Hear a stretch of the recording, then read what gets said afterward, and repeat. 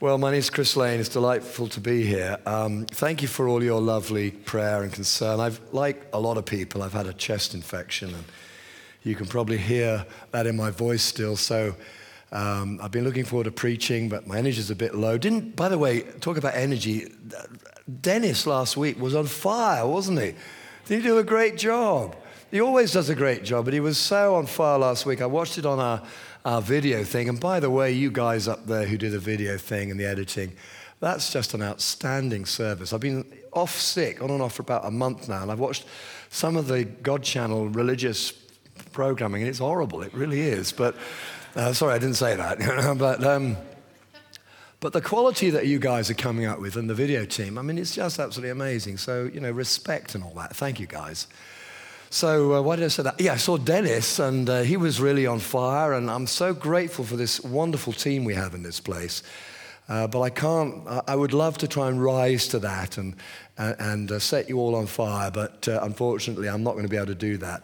But I have really prayed that although I may have not so much energy and my voice may be a bit weak, I've really prayed that God's word will be all the stronger. Yes. So I used to say, actually, this is true, I used to say if I felt the material was a bit weak, I would just raise my voice and wave my hands around a lot to sort of compensate. Well, I can't do that today, so I pray that God's word will really just comfort, challenge, encourage you, whatever is needful, and that you will really get that. So let's pray and we'll get straight into it. Heavenly Father, I want to say thank you to you, for your word is like a two-edged sword. It separates between spirit and soul. It gets to the very quick, the very marrow. It gets to the very heart of the matter. It feeds the mind. It challenges and comforts the heart. Lord, it encourages it. It builds up. And Lord, it is a living thing. And I pray, Lord God, and today when we are celebrating life wins, your love wins, I pray, Lord God, that your word, Lord God, will touch our hearts and set us on fire. In Jesus' name, amen. One of the advantages, I guess, about being off sick for for quite a while, to be honest, is that although for much of it I was just gaga and watching daytime television, which is enough to kill anybody, there were times when I was able to sit down and read great chunks of the scriptures. And I've often said it, and I'm sure you would agree, that all too often, the way we do spiritual disciplines, it's little chunks and little thoughts and a verse here and a verse there, and then you read a commentary, and it kind of chops it all down. And it's really helpful sometimes to just sit down and just read the thing. Let the text talk to you, the kind of whole picture. And I've done that in John's Gospel. And that's been a very enriching and interesting experience for me. I suppose in some ways you could say that I've fallen into the time-honored trap of considering John's Gospel as a bit late. The theology is a little bit more sophisticated. It was written a fair time after Jesus' death and resurrection, when people had got their act together. Of course, we always read John 1 and other passages at Christmas time, that wonderful passage, light has come into the world. But nonetheless, it kind of gets broken up. But I read through John's Gospel and I saw something in it which really struck me. And I don't think I've ever seen it before. And quite simply, it's the struggle that Jesus had to stay alive, followed by the struggle he had to die, so that we might ultimately live. The struggle to live, followed by the struggle to die, that we might live. Now, I hope that by pointing out a few scriptures, reading a few scriptures, and talking about this will give you something to take away, if you like, as a little bit of homework this week. In this kind of week that so many called Holy Week, I often find it's a good thing to sort of up my input a little bit, to do a little bit more than I usually do. I like to do that. It's good for my soul. And so in this week, can I invite you to read through John's Gospel. Try and read it in more than sort of a chapter at a time, a couple of chapters, 2 or 3. Just take a little extra time and read it through and see if you can't see some of the things I'm going to highlight to you today. But ultimately, The message is this, as with the gospel, as with all the gospels, with the scripture, and that's that love wins, life wins. Say that with me. Love wins, life wins. You know, I read somewhere, and I've forgotten the lady's name, but this is, I did actually copy down a part of the story, but I read of this countess. I think she was in the 30s in the last century. And she was quite a socialite. She was very intelligent, quite a character in many ways. But one of the things that she was known for was that she was a very fierce atheist. She had no truck with anything that might remotely be called faith, much less the Christian faith. In fact, so extreme was her sort of antagonism to the Christian faith that when she died, she left very, very strict instructions. She wanted to be buried in a tomb which was to be sealed. There was to be no door, no sort of representation of a door, no sort of, no sense that there was going to be any coming or going. It was then to be bound in granite slabs, set around with granite slabs. And if that wasn't enough, then it was to be pinned with iron-clad sort of staples. Very extreme. And then on this tomb, quite a grand thing, but very sort of solid, as you can imagine, like a bunker, was written this: "This burial place, purchased for all eternity, must never be opened." She had no expectation of an eternity, no expectation of an afterlife. No one was going to call her forth on the great day. That was it. And she wanted to model that and demonstrate that. What she had failed to notice or to take account of was that a little birch tree, a little seed, found its way into a crack. And in time, this little thing became a seedling, became a little sapling, and it grew and grew. And in doing so, it broke open this tomb.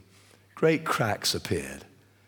She had done everything she knew how to seal it as a statement in defiance of life, the irrepressible life of God. But life came and broke it up. And many of you, of course, have wandered through old English churchyards, and you'll see it. These expensive tombs and edifices. The Victorians loved them, didn't they? Great big marble things with an angel on the top, all toppled and heaving. Not necessarily because of vandals, but often it's just a little ash tree takes root, or something comes up. Life is irrepressible, irrepressible. And that's the way God intends it to be. Love wins, life wins. Jesus said, John 10:10, "I have come that you might have life, life in all its fullness." And you know what? I think we need to hear that. We need to shout that from the hilltops. I have been a pastor for quite some years now. And prior to pastoring this church, I was a priest in the Church of England.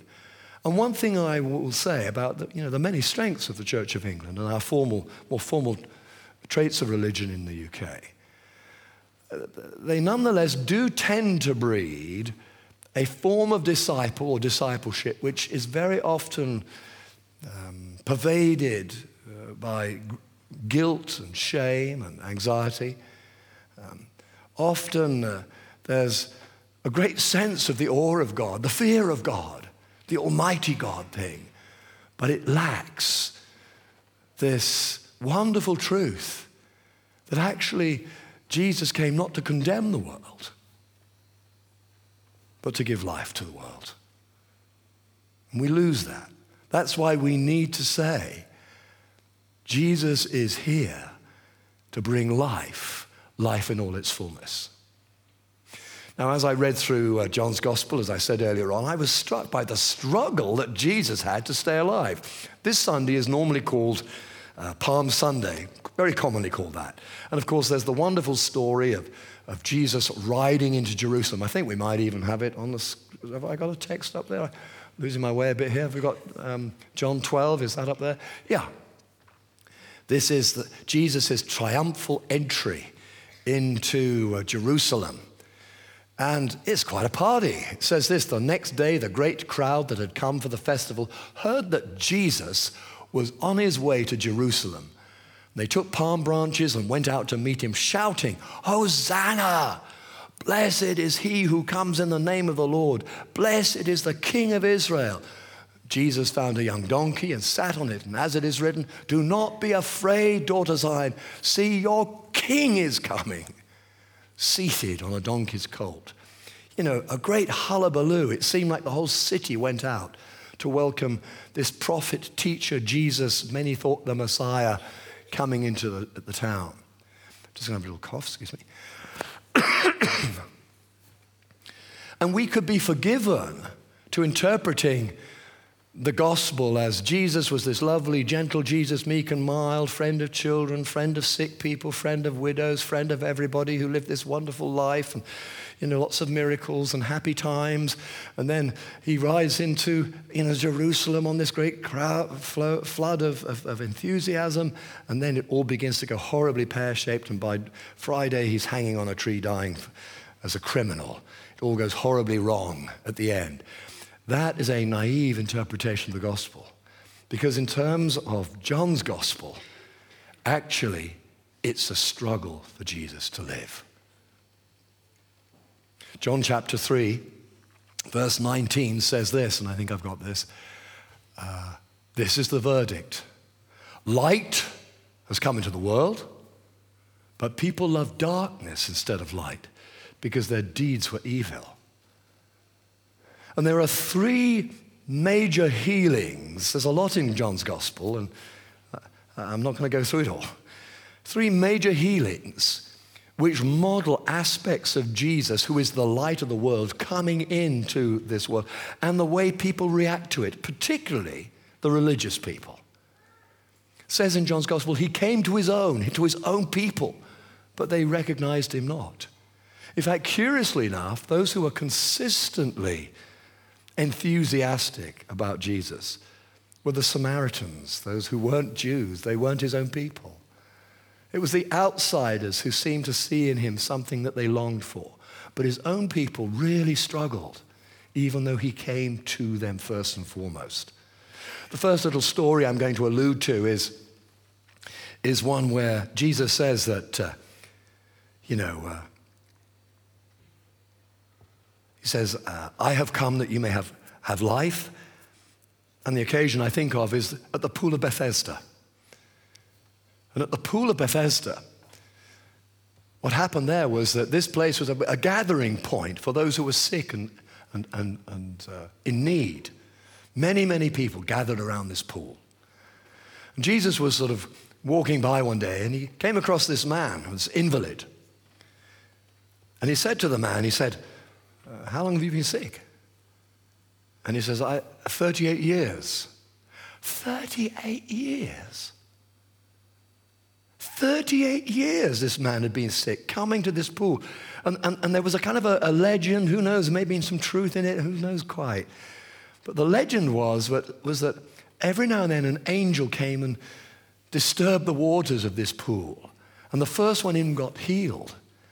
And he said to Jesus, "I've been here for 38 years. When the angel comes, when the water is disturbed, there's nobody to help me into the water, so I keep missing it." Well, Jesus, who is the one who's come to bring life in all its fullness, says to the invalid who's been caught and trapped in this set of circumstances for 38 years, he says to him, "Pick up your mat and walk." Simple as that. What is that, 6 words? Pick up your mat and walk? I don't know. Pick up your mat and walk. And this man gets to his feet amongst gasps all around. There's a lot of sick people here. And it's like a ripple. It's like somebody throwing a stone into a pond. The ripple goes out. This man stands in some corner where Jesus, the teacher, is saying, "Pick up your mat and walk." And the news goes out like a ripple. What? He's just been healed. You know that guy, that bloke on the mat over there, he just got, what? What do you mean? You're kidding me. Anyway, the news gets out and the religious leaders, the religious people hear about it. And they grab this fellow and they say to him, who is this that, what do you mean that you got healed? Who is the man that healed you? And the guy says, I don't know. I don't think I'd ever seen him before. He just came over to me and asked me how long I'd been sick, and then he said, pick up your mat and walk. And they were incensed. They weren't quite sure who had done this thing. That's why they're asking the question. So you know what they did then? They said, it's the Sabbath. You shouldn't work on a Sabbath. You're carrying a mat. How dare you? I mean, I ask you. A wonderful, extraordinary, notable miracle has just taken place. And what's their commentary on it? Shouldn't be carrying a mat on a Sunday. It's disgraceful. This man can't be of God if he makes you carry a mat. I mean, I ask you.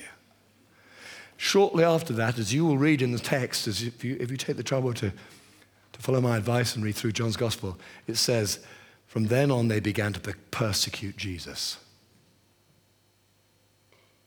The next story I'm going to tell you. Jesus says, I am the light of the world. And he comes across this guy who had been born blind. Hadn't been made blind through some accident at work. He had been born blind. Jesus has a little interaction with him. He prays for him. In fact, he does something slightly gross. So he actually spits in the mud and makes a little paste. Why he did this, I'm not too sure, to be perfectly honest. He puts this on the guy's eyes and he says, now go and wash your eyes in the pool of Siloam. And as you do, you will receive your sight. So he does that.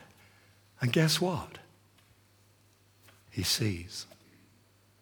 The Pharisees, the religious people, investigate that. And they sort of give the guy a hard time. Who was it? Jesus? Him again? What do you mean you can see? Come on now, come clean. You've always been able to see. You've just been one of these beggars who pretend it. No, and his parents say, no, he's been blind from birth.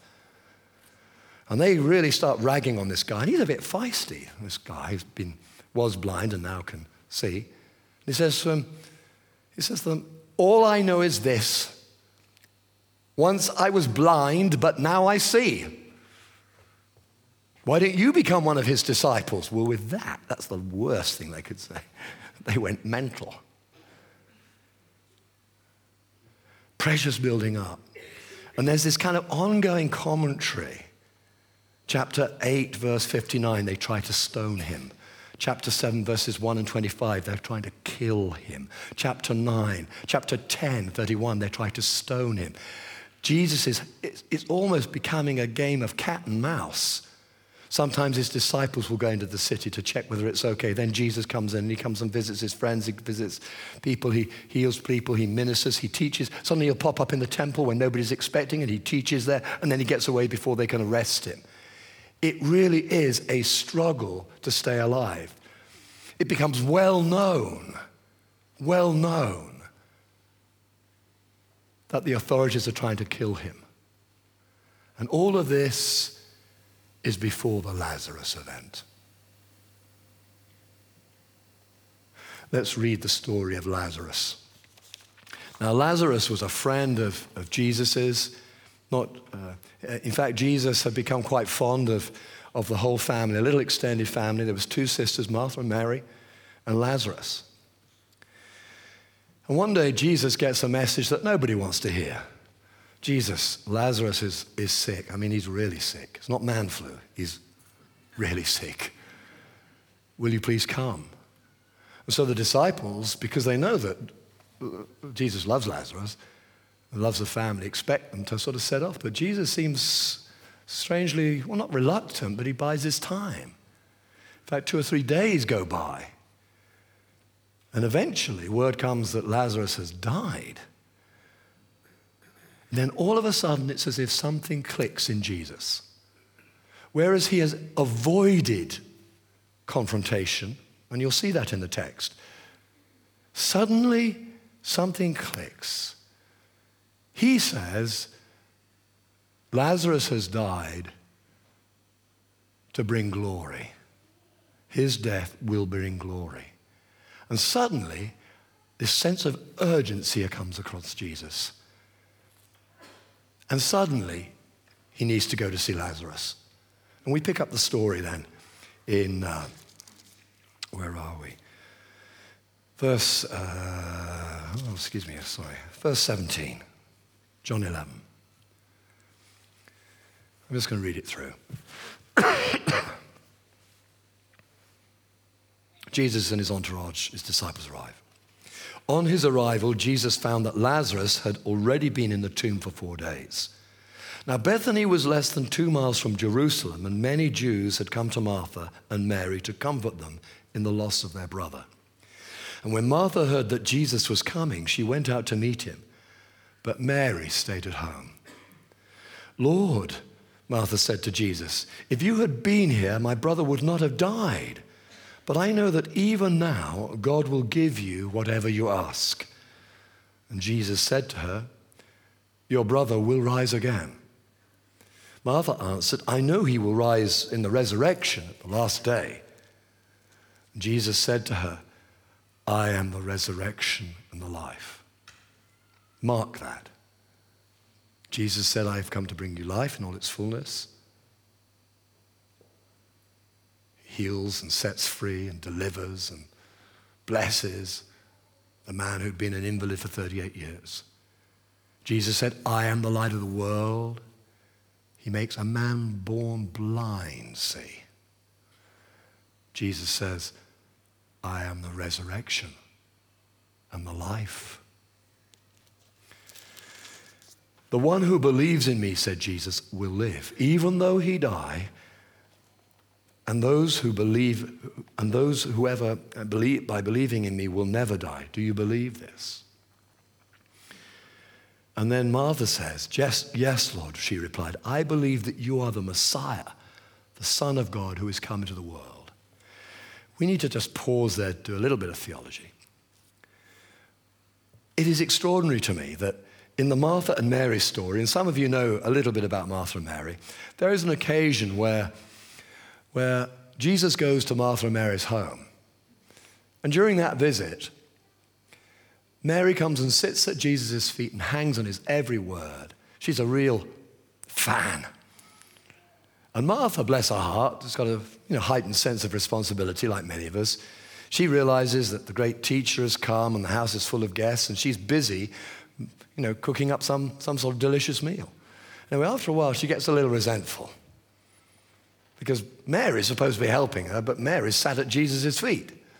So she appears in the doorway, with a cloud of steam billowing out behind her, no doubt, and sort of lank hair hanging across her forehead, hands on her hips, and says, Jesus, would you mind telling that sister of mine to come and help me? Jesus is actually quite protective of Mary, bless her, who sat at his feet. At this point, he says, do you know what, Martha, bless your heart. But Mary, who is just basking in my presence, hanging on my every word, she's actually made the right choice. So she can stay there. Well, I'm not sure that blessed Martha particularly, but I dare say they all ate eventually. And clearly, actually, they became all great friends, which is why this story sort of is so poignant in many ways. But what I want you to notice here is that actually this conversation is taking place not between Mary and Jesus, who you might expect, because Mary's actually at home. Lazarus, her brother, has died. She's absolutely devastated. She's disillusioned. She's hurting. It was all about the presence of Jesus, and now she just doesn't want to see anybody. She's just at home. But it's Martha, the one who was running around kind of trying to get things done, trying to make a meal for all these people. It's Martha who actually goes out to meet Jesus. And what is so wonderful and so honoring here is that the Holy Spirit, John the author here, puts into Martha's mouth a creedal statement. Now these are absolutely key. They're like jewels. It's a creedal statement. It is the very center, the very heart. It's the very essence of revelation in terms of who Jesus is. Yeah, we know he's a teacher, a prophet, a good guy, a nice guy, friend of kids and children and all the rest of it. But actually, in this moment, Martha says, I believe that you are the Messiah, the Son of God who has come into the world. There's only one other creedal statement like this, and Peter says this, some of you will recall, when Jesus asks his very own disciples, who are literally with him day and night, he said, who do people say that I am? And they feed him back some stuff, and then he says, who do you say that I am? And it is Peter who in that occasion is given this creedal statement. You are the Messiah, the Son of God, the Son of the living God, he says. And Jesus says, man and God, no man has revealed this to you, only the Holy Spirit. These are weighty and extraordinary statements because people were saying, who is this person? And Martha gets it, the busy one, the workaholic. She gets it. She gets the honor of this revelation. I love that. It's very, it's a wonderful moment. Verse 28, after she said this, she went back and called her sister Mary aside. The teacher is here and he's asking for you. Basically, Jesus is saying, look, where is she? Look, go and get Mary, bless her heart. We can't leave her sulking there. Go and get her. So Martha's dispatched to go and get Mary. And Mary, Mary's got a heart, a soft heart, a passionate heart. She's quite an emotional person. A little bit up and a little bit down, that goes with the type. It says this, when Mary heard this, she got up quickly and went to him. Now, Jesus had not yet entered the village, but was still at the place where Martha had met him. And when the Jews had been with Mary in the house, comforting her, they noticed how quickly she got up and went out. And they followed her, supposing that she was going to the tomb to mourn there. And when Mary reached the place where Jesus was and saw him, she fell at his feet and said, Lord, if you had been here, my brother would not have died. You see, for her, it was all about the presence of Jesus. Jesus has to be here, otherwise nothing happens. And because Jesus didn't come, my brother died, and that's the end of it. Martha, though, has a deeper faith, I put it to you. Martha knows that it's not about Jesus' presence, it's about who Jesus is. You are the Messiah, the Son of the living God. Only say the word, and my brother will live. It's just a different place on the journey. So here we have it. Lord, if you'd been here, my brother would not have died. When Jesus saw her weeping, and the Jews who'd come along with her also weeping, he was deeply moved in spirit and troubled. Where have you laid him? He said. Come and see, they replied. Shortest verse in the Bible, often said, Jesus wept. Then the Jews said, see how he loved him. But some of them, a little less gracious, said, could not he have opened the eyes of the blind man? And couldn't the guy who did that kept him from dying? Jesus, once more deeply moved, came to the tomb. It was a cave with a stone laid across the entrance. Take away the stone, Jesus said. But Lord, said Martha, but Lord, by this time, there's a bad odor, for he's been there for 4 days. Rather like Simon, who came out with this incredible creedal statement, then sort of kind of gets it wrong and gets a rebuke from Jesus. Martha, a flash of wonderful divine inspiration, who now she's saying, look, this is getting a bit weird and he smells, so let's leave the stone where he is. Anyway, Jesus says to him, did I not tell you that if you believe, you will see the glory of God? So they took away the stone. Then Jesus looked up and said, Father, I thank you that you have heard me. I knew that you always hear me, but I said this for the benefit of the people standing here, that they may believe that you sent me. And when he had said this, Jesus called in a loud voice, Lazarus, Lazarus, come out. And the dead man came out. His hands and feet were wrapped in strips of linen. And the grave cloth was still around his face. Everybody was in a state of shock. It was Jesus' voice that broke the silence. take off the grave clothes and let him go.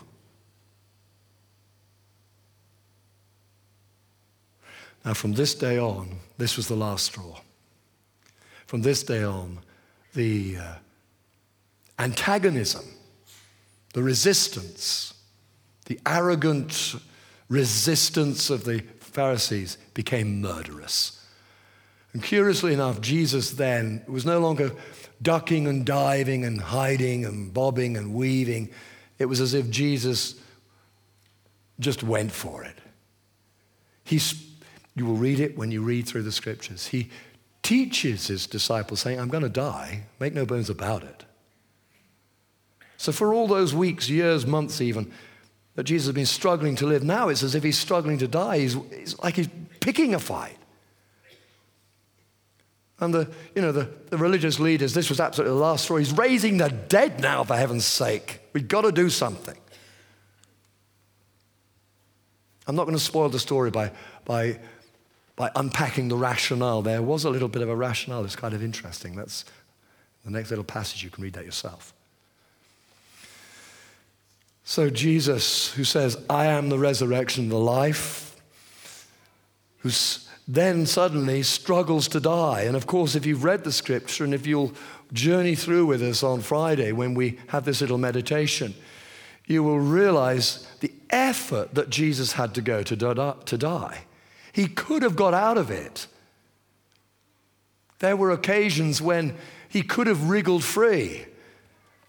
There are occasions when, if he'd said the right things to Pontius Pilate, he would have been let loose. In fact, evidence would suggest that Pontius Pilate knew what the Jews were about and wanted to let Jesus loose just to provoke them. But Jesus said all the wrong things, meaning he seemed to say things that would simply get him into deeper trouble. So why the change? I said at the beginning, for Jesus it was a struggle to live, then it became a struggle to die. Because Jesus had to die on his own terms. He couldn't die as a result of a brick being lobbed over a wall that caught him on the back of the head and bingo, that's the end of it. He couldn't die at the hand of an unruly mob somewhere out in the outskirts and the wastelands beyond Bethany. He had to die on his own terms because in dying on his own terms, he fulfilled every single prophecy, 187 prophecies, Old Testament prophecies, about the way the Messiah was going to die, down to the most explicit detail. 30 pieces of silver will be paid to the betrayer. That was the price that Judas received for his services in betraying Jesus. That Old Testament prophecy gives us extraordinary detail. And with that 30 pieces of silver, the potter's field will be bought. And if you know the story at all, you'll know that having received this reward for betraying Jesus, Judas then had a change of heart, and he went back and he threw the money at the religious leaders' feet and said, I don't want it, I've done a terrible thing. And they said, what is that to us? And he ran from the building and hung himself. And they didn't know what to do with this blood money. So they bought the potter's field as a cemetery for those who were non-Jews. There was a whole raft of prophetic words about the Messiah, the Son of the living God, who would bear the sin of many.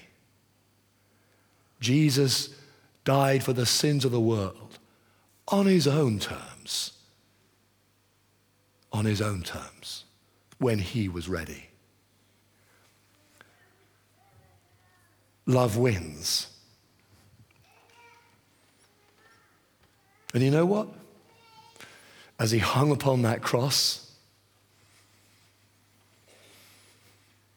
as he blinked through the sweat and the blood pouring down from that crown of thorns, as he looked out upon those who were hissing and yelling and abusing and insulting him, teasing him and laughing raucously around the foot of the cross.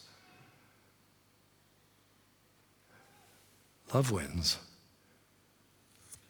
He said, Father, forgive them. They don't know what they do. Love wins. And because love wins, life wins. That's what we celebrate at Easter, the resurrection.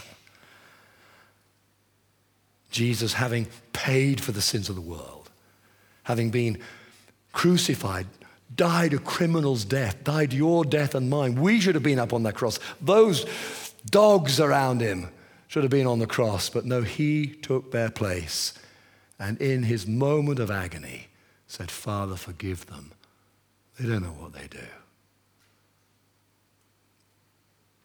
And then on the third day, just as he said, I have come to give you life in all its fullness.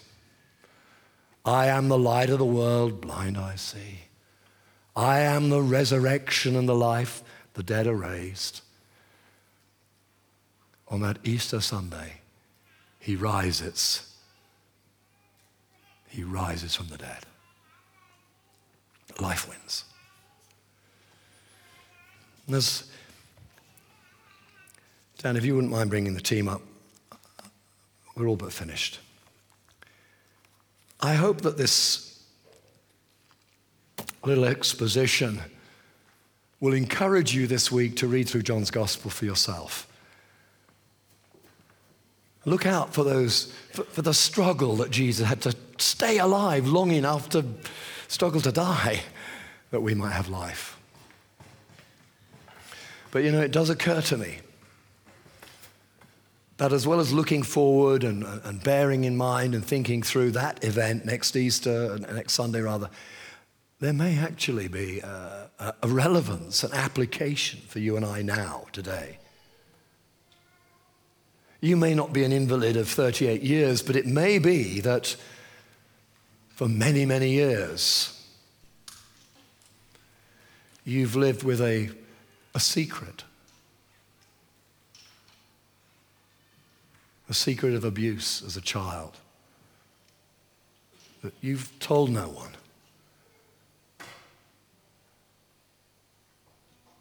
Maybe there's two sides of you, the side that the world sees, your family see, your wife, your husband, your boyfriend, your girlfriend see, but there's another side, a darker side that is held by sin, by some compulsive habit that shames you again and again and again and again.